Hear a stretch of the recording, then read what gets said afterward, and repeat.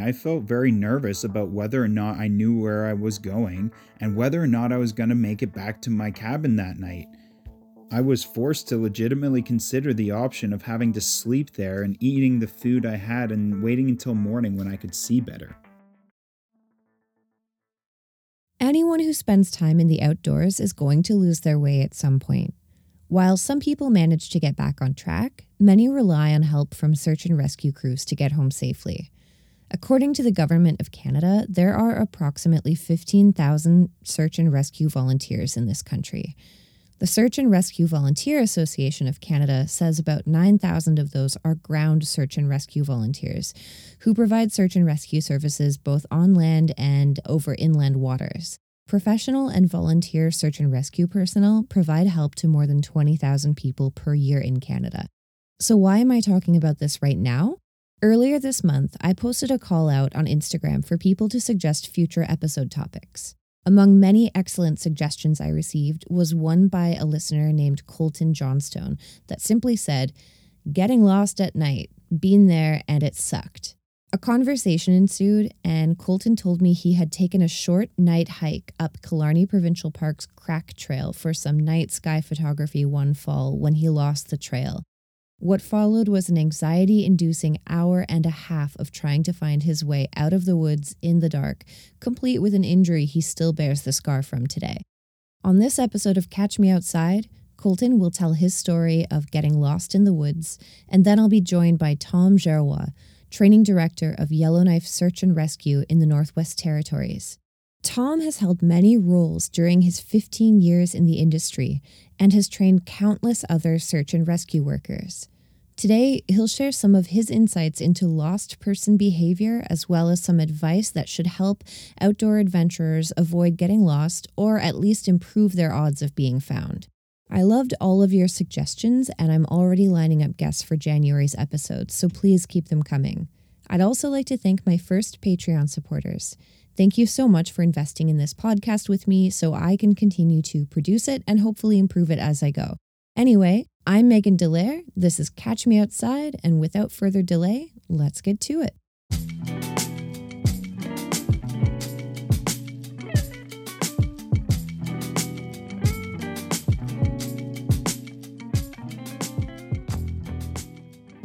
Hi there, my name's Colton Johnstone. I'm a community scientist, nature photographer, and lifelong learner who loves to be outside, photographing nature and sharing my experiences with others. I'm going to tell a story about a misadventure I had in Killarney Provincial Park. It was one evening I was visiting there in the fall. The leaves had started to turn colors, looking beautiful, and I decided I wanted to try and get some night photography from a really good landscape viewpoint. And so I decided that I was going to hike the Crack, which is a major trail in Killarney. It's very popular. It's a difficult trail and it's often very busy. But I wanted to do it at night to get this beautiful landscape with stars and the fall colors in full force. I asked the people who I was with if anyone wanted to come along with me on this night hike, and unfortunately, nobody was really interested. I decided I was still going to go on my own. In packing up my gear, I got lots of lights. I had 4 different flashlights, all with full batteries. I grabbed some food, I had some Mr. Noodles and some cookies to get me through the night, just in case. I got 2 bottles of water, and I had my camera gear. So I was fairly well equipped for what I was about to do. I had my cell phone fully charged. And so I made my way over to the Crack and started hiking. If you've been on the Crack before, you'll know that the first little while is very easy. It's smooth ground and it's just walking through a forest. It's quite nice. And it's not until the latter half of the hike that you will start to go upwards and start to really climb. As I was going up, everything was going according to plan, and I got to the top, finding all the trail markers fairly easily. As I got to the top, unfortunately, what I noticed is that clouds had rolled in. I had thought the forecast was going to be clear, and as you can imagine, for night photography, clouds aren't the best if you're trying to capture the stars. And so the shots I got that evening were nowhere near what I was hoping to accomplish. And so I was a little disappointed, but I stayed up there for about 45 minutes and made the best of the situation. If that had been the worst part of my night, that would have been totally fine. Things were about to take a turn for the worse for me. As I made my way down the quartzite clearing, things were still going according to plan. I was finding all of the trail markers. Started to feel like I was getting towards the bottom of the incline. I got a little bit disoriented. I found one trail marker and I couldn't seem to see which direction made the most sense to go in from there. I followed what looked to be a fairly well worn trail, and it kept going down the slope, which I assumed was what I needed to do. But eventually I came to a part of the trail where it looked less walked. I continued along for a minute to try and see where this led, and I felt like I wasn't on the main trail anymore. Then the trail opened up and I found myself on the side of a lake. I had found Kakakis Lake, which was actually a great landmark to find because the trail does cross the far end of Kakakis Lake, so I knew I wasn't far off. I did, however, still need to find the trail. I made my way back up to the trail marker I had seen most recently, and I looked around from there, and I tried to walk off in a different direction. I followed another one of these offshoot looking trails for a little while into the forest, and eventually it just fizzled out. Probably should have turned around at this point, but I figured I wasn't far off because I was no more than 30 feet away from the point at the side of the lake. So I decided to continue walking through the forest for a little while. Now, as I continued to walk, I started to feel like I wasn't getting anywhere. There was just forest, and I had gone up and down a few hills. And so eventually I saw a rock outcrop that I decided to climb up to get some more cell reception and figure out exactly where I was. The cell reception in this area isn't great, but I was able to open Google Maps and take a look at approximately where I was, or at least where Google thought I was based on my poor reception. Looking around, it was just open rock face with forest around me on every side. I didn't really see any clear way to go. So I really was counting on Google Maps to be able to give me some insight as to which direction I needed to go off through the forest. I did a few slow turns to try and see if the app was keeping up with my movements and would therefore send me off in the direction I needed it to. And it seemed like it was working, so I pointed the phone in the direction that on the map looked like the end of the lake, and I started walking. I went back into the forest and was going through there for quite some time, and I was starting to feel nervous at this point because now I was nowhere near. I couldn't even get myself back to the original trail that I was on, and I was kind of committed to bushwhacking until eventually I got back on track. Eventually, as I was walking through the forest, I came through a little dip and found the side of the lake again. In theory, this is a good thing because this is the main landmark that's going to get me back to the trail. However, I really still don't have any orientation, and when I flash my lights around, I can see the other side of the lake, but I really can't see down to the end where I'm trying to get to cross with the trail. The forest by the lakeside had gotten pretty dense, and so I decided I was going to try and walk along the side of the lake and just follow it right to the end where I knew the trail would cross. And this had been going pretty well. It was a little marshy, and I did get some wet feet, but I was making a lot of progress and covering some ground along the side of the lake.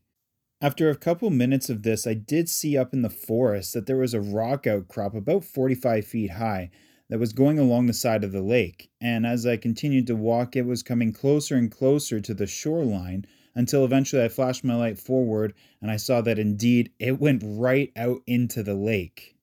One of my first thoughts is that walking all the way back along the shore where I'd come from was going to take a long time, and going out into the water seemed like it could be a really easy workaround for this situation. I flashed my light around the rock ledge, trying to see how far I would have to make it in the water before I could get back onto the shoreline. I couldn't really tell, so I decided to set down my stuff, take off my boots, and wade into the water to try and see exactly how much distance I was going to have to cover. Wading into the water, I was putting my arm on the ledge and walking through. It didn't seem like it was getting very deep. It was a little past my knees, but I still couldn't see where I needed to get to, and I decided that it probably was going to be pretty reasonable. So I went back and I grabbed my stuff and I started wading into the water. As I got past where I had scoped out till, I noticed that the water continued to get deeper and I was now in up to about my waist. I'm pretty wet at this point and my backpack is pretty close to the water level. I decided it wasn't going to be worth the risk of falling in and ruining my camera gear. So I went back, I cut my losses, and I put on my boots, and I realized I was just going to have to walk back the way I'd come to try and find a way up to the top of that rock ledge to get past that point. As I'm walking along the shoreline, I'm looking up at this rock ledge thinking maybe I'll be able to find a spot where I can just climb up and save myself a whole bunch of this backtracking. I do actually see this little slit in the rocks that looked like it could be easily climbed. However, there was a bunch of dense bush and some incline for me to get to there. But by this point, the adrenaline was pumping through my veins. It felt like it was the light at the end of a dark tunnel. So I crashed through that bush, making my way up. And as I was doing so, I made a misstep, not paying attention to my footing, and I stepped into a hole. And as that happened, my shin smashed off of the rock edge. And yeah, it hurt, but I was so laser focused on this shortcut that I had found that I was determined to just get up there. So I kept climbing, and as I got up to it, I realized that this was a 15-foot straight incline right up with a steep slope below and all kinds of trees with sharp branches sticking out. I realized in that moment, attempt to climb this, and I fall as I'm going up, I will hit my head, probably be knocked out, and I'm in an isolated area off trail where I might not be found for days. This is a dangerous situation, and climbing this rock face would have been a huge gamble. It's moments like this when you realize that you need to always be thinking about your personal safety while you're out in the wilderness. Saving time doesn't really mean anything if you end up hurting yourself. So I knew this wasn't the solution, and I was going to have to continue to bush crash until eventually I could climb up this rock outcrop in a safe way. After another 5 minutes of bush crashing, eventually I was able to find a way up this rock outcrop. Up it was fairly open, and so I decided to use Google again to try and orientate myself and point myself in the right direction. I knew that if I continued to follow the lake and if I could see the lake, I would eventually come to the end where the trail crossed over. Once I felt like I had myself pointed in the right direction again, I started going down into the forest and bush crashing some more. Eventually I came to a bit of a creek that was running down towards the water, and I remembered that not far off of the trail when you were going up one part, there is a creek that runs alongside the trail. I figured if I continued to find creeks, eventually I'd find the one that was right beside the trail and get myself back on track. And sure enough, after passing 3 of these creeks, eventually I walked past one and the trail just opened up right in front of me. I saw a trail marker behind me. I saw a trail marker in front of me. And I just magically was back on track. This whole experience happened within the span of about an hour and a half. At various points in that journey, I felt very nervous about whether or not I knew where I was going and whether or not I was going to make it back to my cabin that night. I was forced to legitimately consider the option of having to sleep there and eating the food I had and waiting until morning when I could see better. Now, luckily it didn't come to that, and I started to make my way back along the trail towards my car. I looked down at my shins and realized that where I had fallen before, I had put a huge gouge into my shin, and there was a big trail of blood going all the way down into my socks. It really shows the power of adrenaline because I was so panicked and so focused on that potential shortcut that I didn't even notice how badly I'd split open my shin. To this day, I have a doozy of a scar in that spot, even though in that moment, I didn't feel a thing. The lesson to be learned is that even if you feel like you're prepared for what you're about to do, especially at night, things can go wrong, and so you should always have a backup plan and be prepared for an emergency. I learned a lot about myself and how I can be better prepared for my future hikes that evening, and I hope to not get into another situation where I feel that lost.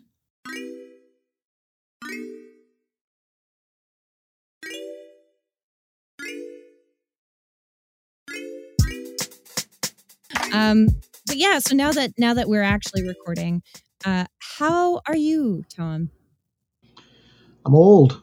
Yeah. I'm doing quite well. Yeah. You've been out adventuring. I think you told me yesterday that you had just come back from a trip. I came back from a trip from Edmonton, but that was a driving trip through some incredibly bizarre weather.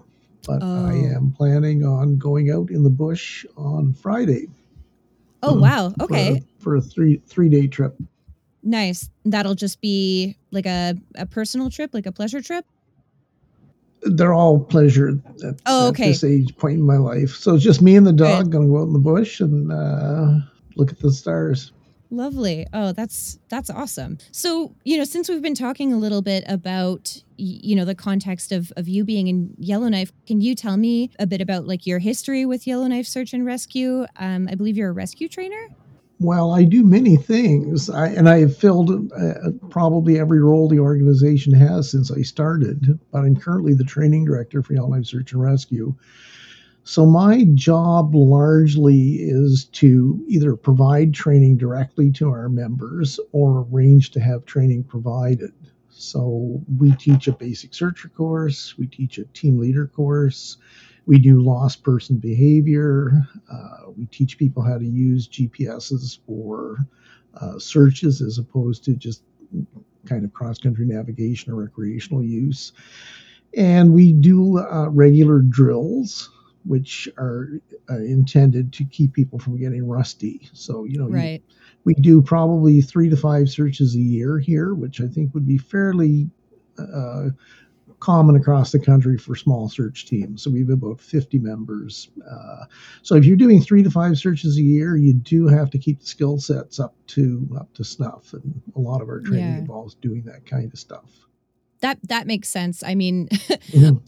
just thinking about, I don't know if this is one of the skills that you have to keep sharp, but like I have tried to learn orienteering and using a map and compass and factoring in the declamation or declination and that's not really something that you can do without practicing and keeping that skill sharp. So Yeah, we spend a lot of time teaching that particular skill, map and compass work for cross country navigation, as well as in an applied sort of search context. But to be honest, once people have got the map and compass skills down, we move directly into using GPS units because right. they totally eliminate 99% of the stuff you hate about map and compass, Oh, for but you sure. still have to have those basics to function in the bush. Yeah, yeah, absolutely. And so what brought you into search and rescue? How did you end up in this field? Well, a long time ago when I was much younger and doing entirely different things, there was a newspaper story in Yellowknife about a fellow who had gone on a hike with his dogs. Uh, Darkness overtook him. The temperature dropped down to, I think it was in the range of -40, which is a popular mythical temperature here in the north. The guy was stuck overnight. He went through the ice, and people had a hard time figuring out where he was. And then the search response was kind of interesting because the people who went looking for him were, to say the least, inappropriately dressed for their adventure. But they found the guy, and all was good.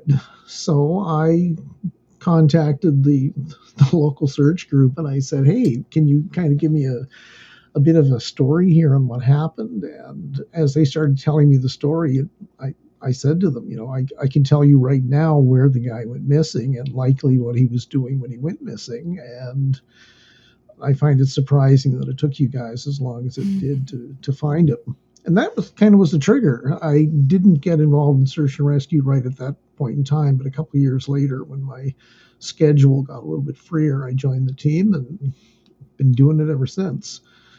So it was like, I'm sure a lot of people, it's a case of an incident happens, it kind of triggers a response, they're interested in it, and then later on join a team and stick with it for a while. That's so interesting. Yeah, that you kind of felt you had that natural inclination, and could sort I of did. see. Yeah, and so getting a little, I don't know, maybe a little philosophical here, or maybe for you it's more of a practical question. But was there anything that you wished that you had known about search and rescue before you got into the field? There's a lot of knowledge based stuff that you have to kind of pick up as you go. I mean, at the time that I got interested in search and rescue, I already had really good sort of navigation skills. I was used to being in the bush at, any temperature, any season. I was quite comfortable out there, but Yeah. I wasn't really clued into a lot of the other areas of search and rescue that you have to learn. Like there's different search types, different techniques. As I mentioned earlier in our preliminary to this interview, lost person behavior as a whole kind of subject in and of itself. Yeah. It's a big part of search and rescue. So, that kind of stuff is what's been interesting and wasn't expected. Yeah. Well, and lost person behavior is kind of the thing that I'm most curious about here. But I guess going sort of step by step before we get to, what what people tend to do when they're lost, what are some steps that people can take prior to a trip to sort of decrease their odds of getting lost, assuming they're planning to follow a trail? Well, I would start off and kind of go back a couple of steps before I kind of talk about that particular question. I would say to people, experienced or otherwise, if you can find a hiking club or a group or a paddling club or a paddling group that go out regularly who are looking for, a novice or someone to take with them, join that group and become their best friend, because you'll start gaining a lot of experience that you may not have initially. Yeah. And there's other things too that people don't often think about when they're hiking, but I would certainly suggest if you're hiking throughout the seasons that you look at some type of wilderness survival training, predator awareness training, like what to do if you see a bear or a lynx or a moose or a bison. Right.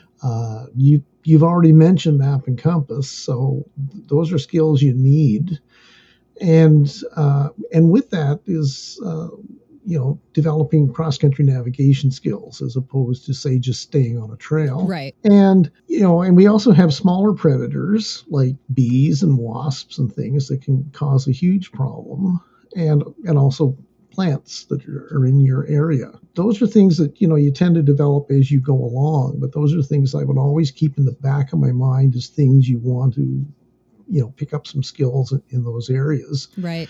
And another thing that is really important that I think people may not think about is learning how to read a trail.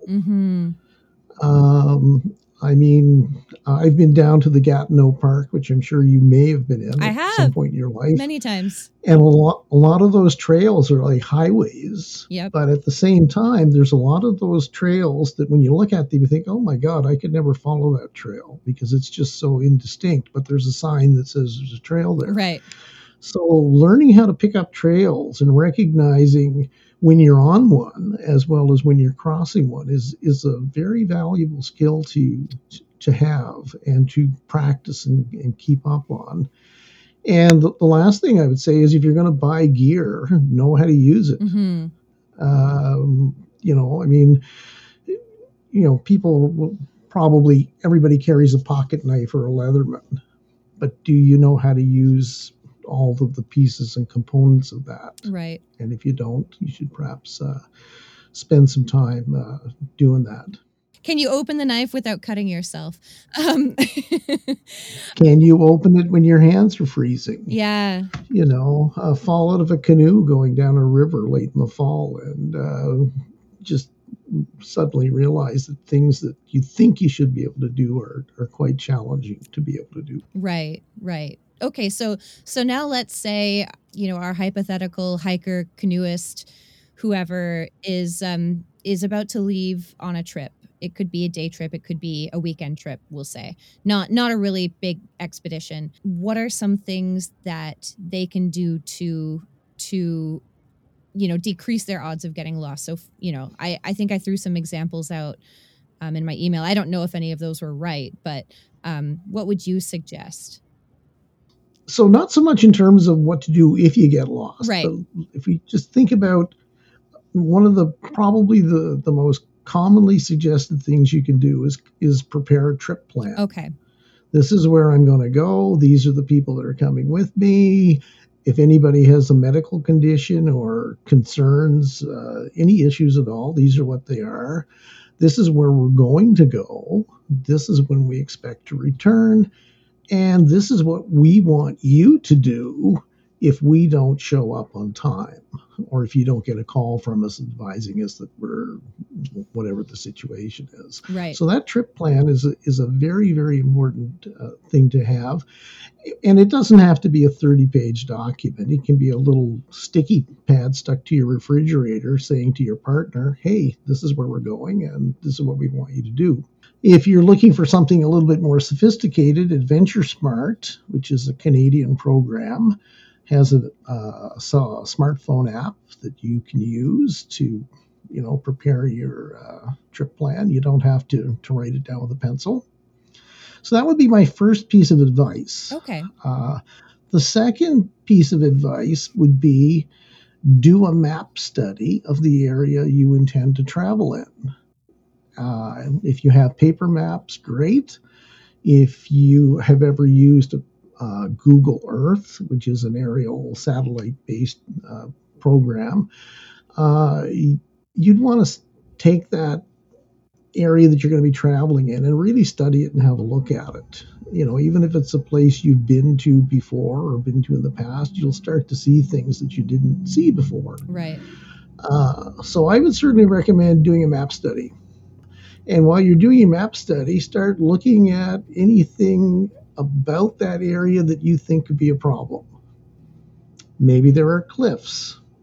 Maybe it's a frozen lake like Lake Ontario, and you can't see across it. So if there's blowing wind, how am I going to navigate through it? But you basically want to start looking at your map and saying, this is where I want to go. This is how I think I'm going to travel to my destination. But are there any things in between that could cause me some problems? Right. And the last thing would be to know your limits. Your physical limits, your sort of, psychological limits. Do you panic? How do you react to stress? Can you walk 100 kilometers in a day? I'm sure 90% of your viewers, walk that in an hour. 100? But I've certainly met people who've made fantastic claims about how far they can walk cross country with a full pack. Yeah. And it's interesting. But, knowing your limits. And in many cases, too, if you're going to go on a hike, even if it's a 2-hour hike with a friend, what do you want to get out of that hike? Do you want to look at the plants, the flowers, the sky, the trees, the animals? And in many cases, that takes time. Right. So your 2-hour hike might be a 4-hour hike. And what do you do if at 4 hours it's dark and scary out and you forgot to bring a flashlight and your Bic lighter is not working anymore? So kind of, do a bit of a self-assessment and see where you fit in the world. I have run into many hikers deep in the backcountry who really would have benefited from that information. So thank you for that. And then, kind of along the line, you just sort of alluded to one piece of gear when you said, you talked about the hypothetical hiker relying on their Bic. What are some essential items kind of everyone should make sure that they're bringing? Whether, of course, if you're backpacking, you're going to want your shelter and all of your meals and things like that. But what are some of the essentials that people should always have, whether they're going for, a day hike or a couple days? They're not really a lot. Yeah. Generally, if I'm going out for a day hike, I will take a map and a compass and my GPS as well as spare batteries. Because it is nice to know where you are, and because you can certainly wander off the trail. Yeah. I always take a first aid kit, and it doesn't have to be a giant one. It can be a small one with a blister pack in it, maybe some mosquito medication, food and water, just whatever you would take on your day hike. I would suggest, though, with water that people be careful, because water is not light. It's actually quite heavy. So you should have a pretty good sense of how much water you're going to consume and any medications you require, and spare clothes, which kind of depends on the season. So for a little day hike where you're going out for 3 or 4 hours, maybe a little bit longer, you probably don't need much more than that. Okay. Would you suggest like a flashlight or a headlamp just in case it does get dark while you're out? if I was planning to be out or thought there was a likelihood I'd be out after dark, I'd certainly have a flashlight or a headlamp would be a better choice, actually, I think. But, this is why I was saying at the very start of this, you sort of have to start going out and gaining that experience and knowledge. Right.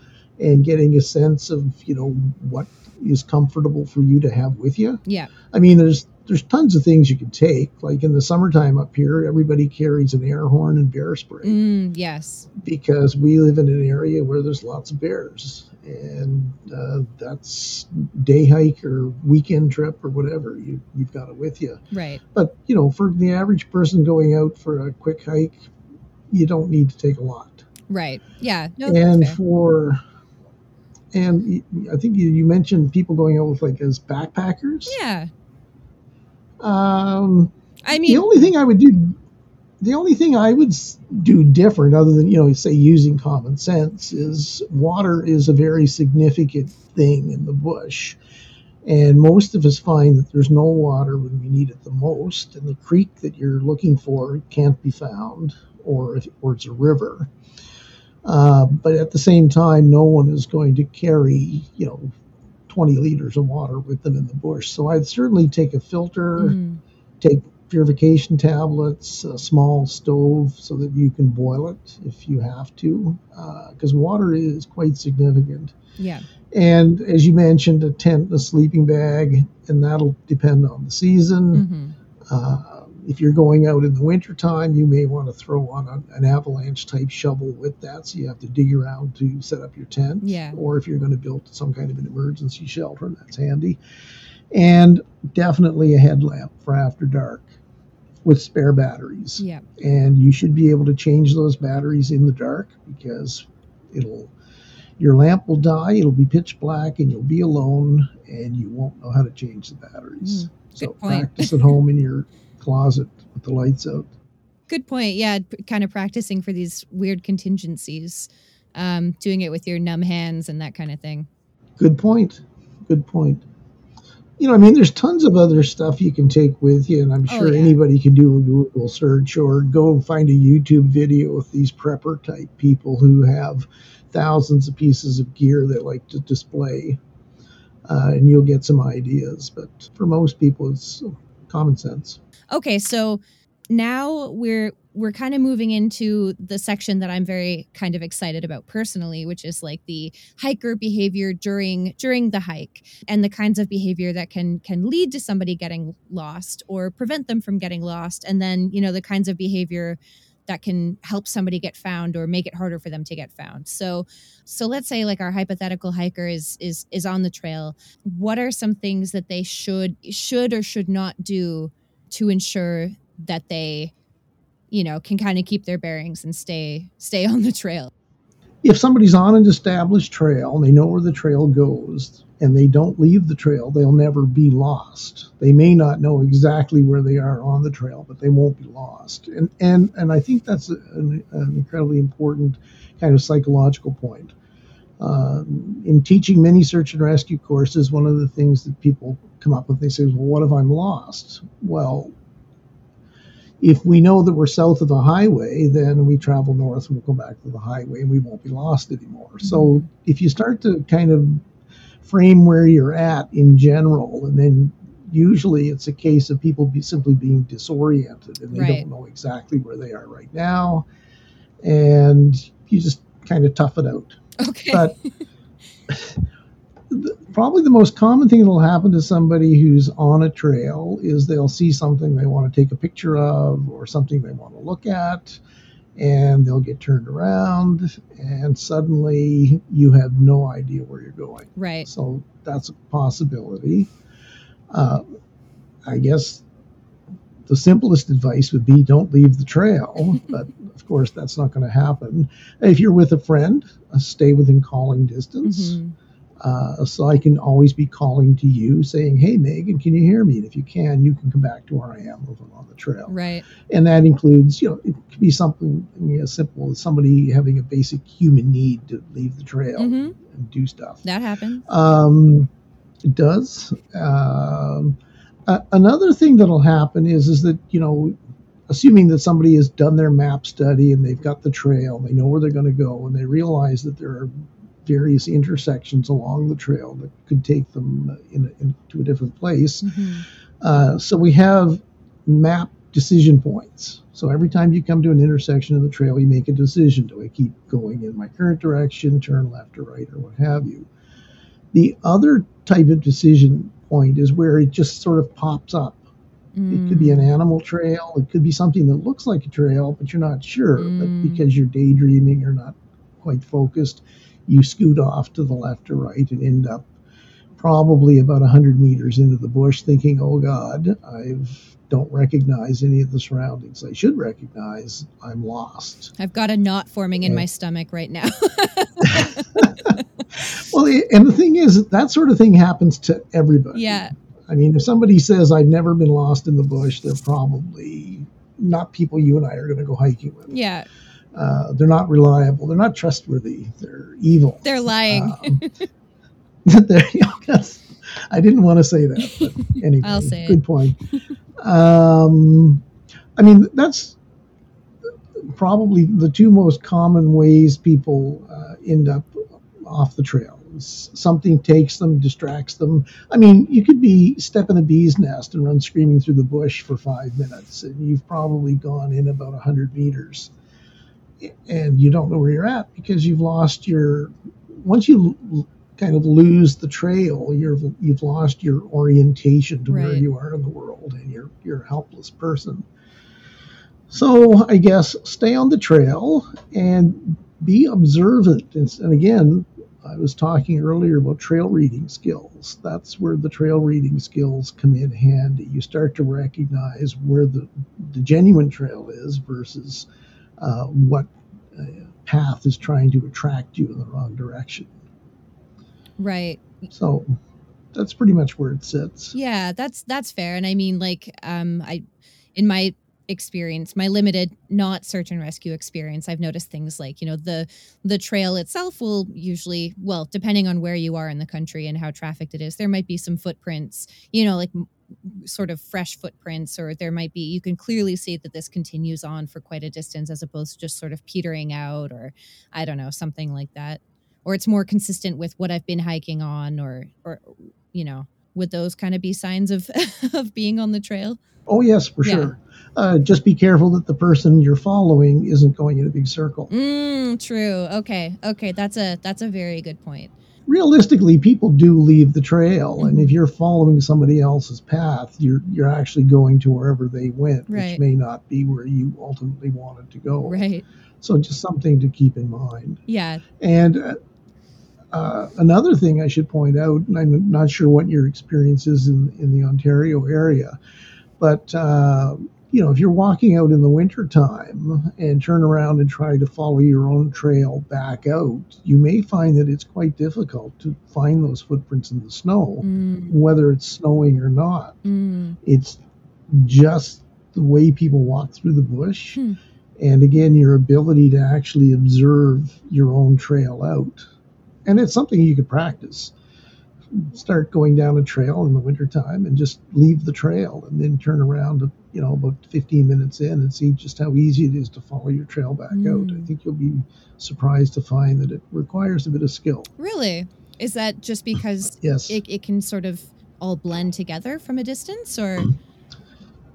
It all looks the same. The way the daylight or lack of daylight is shining on your track can make them quite difficult to observe. I mean, everybody thinks in the wintertime, if I walk into the bush, I can just follow my trail out. Right.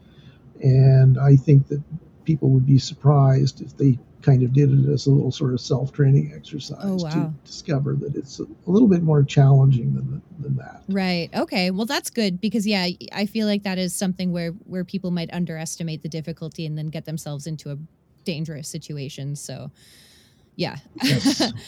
Okay, so I liked your example about the bee's nest. So our hypothetical, we'll say that they're a hiker right now because I don't think you're likely to step on a bee's nest in your canoe in the middle of a lake. But so let's say our hypothetical hiker has stepped on a bee's nest and they've run 100 meters off trail, and after they're done panicking, about the bee's nest, they realize they're not sure which direction the trail is. And, if they start walking this way, they might go another 100 meters from the trail. They really don't know. So they're officially lost. This is the human psychology part that I've been so excited to talk to. I mean, well, the whole conversation has been fun, but yeah, like what do hikers or people who are lost, in the backcountry or whatever, what do they tend to do when they're in this situation that makes them more likely to stay lost? And, like what are some things that they should do to make it easier for them to be found? Okay, well, let's start with the first part, Okay. which is sort of how do I know I'm lost? I do have to say that many people will go through some degree of panic. And, and if you're only typically 100, maybe 200 meters off of the trail, no matter how randomly you've pushed through the bush, you're not as far off the trail as you think you are. Yeah. I would, sort of stop and take 10 or 20 deep breaths and just force myself to relax, because you will panic. Mm-hmm. And people who panic tend to sometimes randomly run around, or they just don't do things that seem reasonable. Right. And I think the first step would be to recognize that you're not really lost yet. You're at the stage where you've left the trail, you can't find your way back. What am I going to do? Well, is it a frequently traveled trail? You could call for help. If you bought a whistle, which are sold in every outdoor store, you can buy a Fox 40 whistle. It's the SAR standard across the country. Blow on your whistle. And I imagine after about 15 or 20 minutes of blowing on your whistle, you'll get bored and want to try a different strategy. And one of those things is you can attempt to see if you can figure out the way you came in. Okay. And as I mentioned, even in winter, it can be quite challenging to figure out the way you came in, because it's not as easy as it sounds. I generally carry a roll of flagging tape with me, nice bright orange flagging tape. And I can walk through the bush with my compass, pick a direction. I think I went east, so I'm going to go back west. And I will figure perhaps I've gone maybe 100 meters off the trail, so I'm going to walk using my compass for about 100 meters west and flag my trail. If I come to the trail I've left, life is good. If I'm not on the trail, I can follow my flagging tape back to where I started and perhaps go in the opposite direction. So I can direction sample until I'm back on my course. And quite often that'll work. If you're in an area where you can identify known landmarks, and I don't know the Ontario situation, but if you can identify known landmarks and you have a map and compass, you're on your way to triangulating your position and getting a rough idea of where you are on the trail. And from there, it shouldn't be a huge challenge to get out. Right. If you're, well, for trail hikers, that probably covers what you'd likely do. I mean, if you're near a hill, you can walk to the top of the hill and see if you can get a sense of where you're at. Right. Sometimes that just makes life more miserable, because you walk to the top of a hill and realize that the town or parking lot you just came from is 25 kilometers to the west. Oh, no. And that's a long walk back to the town or the village. Yeah. And it still doesn't tell you where the trail is that you're on. So, but at least at that point, you're definitely not lost. You just don't quite know how to get back on the trail. Okay. And that's probably where I'd leave this discussion for people that are on trails at. I mean, if you really don't know where you're at, stay where you're at until someone comes and grabs you and finds you, because searchers will be on the trail that you were on because you left your trip plan saying, I'm going to follow this trail. If I'm not back by 7 o'clock tonight, call the RCMP and have them, or the OPP, and have them initiate a ground search. I'm in this area. I'm responsive. I'll respond to calls or whatever. Right. And stay where you're at. Yeah. Does it help search and rescue folks if, somebody who's going out on a hike or a backpacking trip, when they leave their plan with somebody at home or whoever they leave it with, does it help if they say, this is the color of my tent, or this is the color of my coat, or this is the color of my pack? Yes, you should absolutely do that. And basically the number of people, like I say, in the group, what you've got. And I would do my very best to make myself as visible as possible. Okay. If you've got anything at all that's colorful that you can tie to a tree or wave around. I mean, up here, we recommend that people carry, at a bare minimum, a 6 by 8 foot orange tarp, which you can use for a variety of things. Right. If you're in an area that is lightly tree covered, any search aircraft will be looking for something like that. Yeah. If you can tie that on a tree, searchers can see it. Anything you can do to make noise.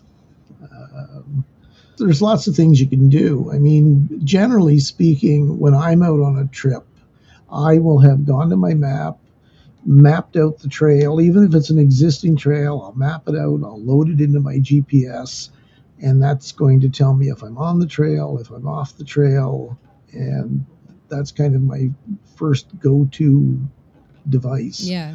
I mean, worst case scenario is the batteries fail or the unit stops working or you lose it.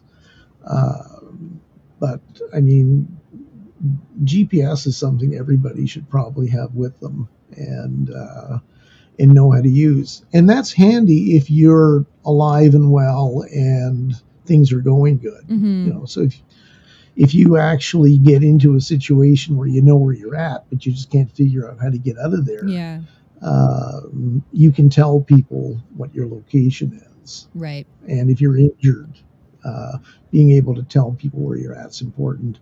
And I think as well, a lot of smartphones, you can buy GPS applications for them. So worst case scenario is you write down your location, call your friend up and say, hey, I broke my leg or something terrible has happened. I was attacked by an angry Canada goose and I can't move. Please send help. Yeah. Yeah, I mean, I guess it says something like about having redundancies, having your GPS, having your phone, having your mapping compass. Yep. Well, is there anything else that that you want to say or that we haven't addressed, or do you think we've just covered it all pretty well? It's a case of every part of Canada has fantastic opportunities and challenges for people who like to hike or canoe or paddle or hot air balloon or however you want to run your adventure. And I think that enjoying that adventure is a fantastic, phenomenal opportunity for people. And, it just gets you out doing so many interesting things. And it doesn't take a whole lot of effort or practice to acquire the skills you need to confidently navigate a trail or follow a route. You just have to be willing to do it. Find some people who've got maybe a lot more experience than you do, tag along with them and learn the ropes.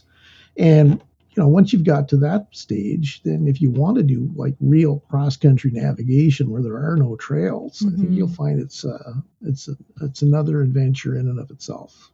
Wonderful. Yeah, I mean, I think learning all of these skills is very rewarding, especially when you get to actually apply them out in the wild, as it were. Yeah. For sure. Yeah. And okay, so maybe this is a curveball because I didn't flag that I was going to ask you this, but like, do you have any kind of favorite? I mean, I realize a lot of the time it's not really a positive thing when you're searching for somebody, but in the years that you've been doing search and rescue, do you have any sort of like favorite or standout stories where things haven't gone, so badly or? Well, no, the only one that comes to mind, in terms of kind of a funny story, and it's an example of someone who wants to go out hiking, kind of like the people we've been talking about, don't have a whole lot of experience, but have picked a trip that is relatively safe, meaning you probably can't get lost. You could get injured, but you can't get lost. They found a trail map and a couple of trail reports, and the trail map says this is a 2-hour hike. And off they go. They're going to leave on Saturday. They'll be back Saturday afternoon sometime. Life is good. And I get a phone call saying, my friend hasn't shown up. We think he's in trouble. And they send you a copy of the map. You look at the map and you think, oh my God, this is like at least a 2-day hike. Oh no. And well, you can, just by looking at the map, you realize this is in my part of the country. This is like a 2-day hike. I don't know how anybody would have ever said this was a 2-hour hike. I don't know how they calculated it. So you start thinking, okay, so the guy probably was smart enough to realize that when it got dark, I can't move forward. I'm just going to sit out for the night, and I'll be cold and miserable, but I'll have learned a lesson. And sure enough, the guy shows up the next day about 9 o'clock in the morning, and he just spent the night outside. And you're thinking, it's a great story. He'll have that for the rest of his life. Hopefully it'll kind of add to his bag of skills and knowledge and stuff that he can take with him going forward. And for me, it meant that we didn't have to go out searching for somebody. We kind of figured out what was going on, and as it turned out, we were pretty much spot on in thinking about what had happened to him. Yeah. But that's something that can happen to anybody. Oh, totally. You just, you don't realize the terrain is more challenging than you thought it was. Perhaps you're not as physically fit as you figured you were. Many people will take a huge pack in the bush when they could have gotten by with like a 20-liter day pack, and things just don't go right. Yeah. But happy endings are kind of what makes for a good story. Yeah, exactly. No, that's good. And you didn't have to go out for him the next weekend. He didn't just repeat the same mistake again. No, I think he actually had a good learning experience from that.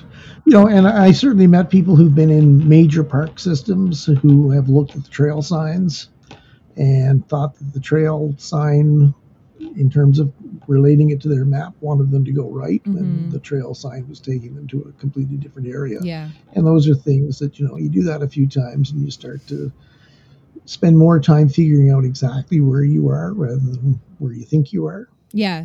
Yeah, no doubt. I do that. I second guess myself often when I'm hiking. If I'm hiking on a trail and I know that there's going to be a side trail to somewhere where I'm supposed to camp, I'll always be like, oh, did I miss it and not realize it? Am I past there? Should I turn around? If I turn around, am I just going to be, am I ever going to get there? It's all that. And I've been doing this solo since 2018, and I still every time I have this internal dialogue. Well, that's good. You have that little sort of prior event before you panic because you're lost. Yeah, for sure. But yeah, no, I mean, I've been down that road myself several times. You're walking down the trail and you think or you're daydreaming and you just realize, God, I passed the turnoff like a half an hour ago. I got to go all the way back. And then perhaps you don't find it, and then self-doubt sets in, and you want to take up pottery instead of hiking. I've had those moments. Well, I have too. Mine are usually when it's super cold. Okay. It's 35 below. You're on a snowmobile. The darn thing won't start, even though you drove it to where you're at. You forgot to take your shovel. So building a winter survival shelter for the night is not going to be easy. The batteries on your sat phone have frozen. And on it goes. It just keeps getting worse and worse and worse. But, I'm still here to tell about it. Yeah, I'm really glad. And it's comforting to know that everyone has those, well, maybe not everyone, but even somebody like you who cut their teeth doing search and rescue in Yellowknife has these moments of self-doubt and panic and whatever. Yeah. I don't mind admitting my failures. Or my weaknesses. But panic is a good thing. It gives you an appreciation for what, other people are going through. And if you've never panicked, talking about it is interesting, but you can't, you've never been in their shoes. Yeah. Yeah, for sure. I was going to say, and the other thing is, it's interesting too to be with a group of people where one or more of the people in the group panic, and you're sitting and you're kind of standing there going, oh, "Why are these people panicking?" And they're panicking because they think they're lost. And you have to kind of go through a process where you lead them to understand that, in fact, they're not lost. They're actually having a really good time. They just haven't figured it out yet. Right. I'll keep that one in my back pocket. Well, thank you so Okay. much for making time for me, responding to my call to action, and sharing your expertise. All right. Yeah, it was fun chatting with you. And thanks for having me on your podcast. I really enjoyed it.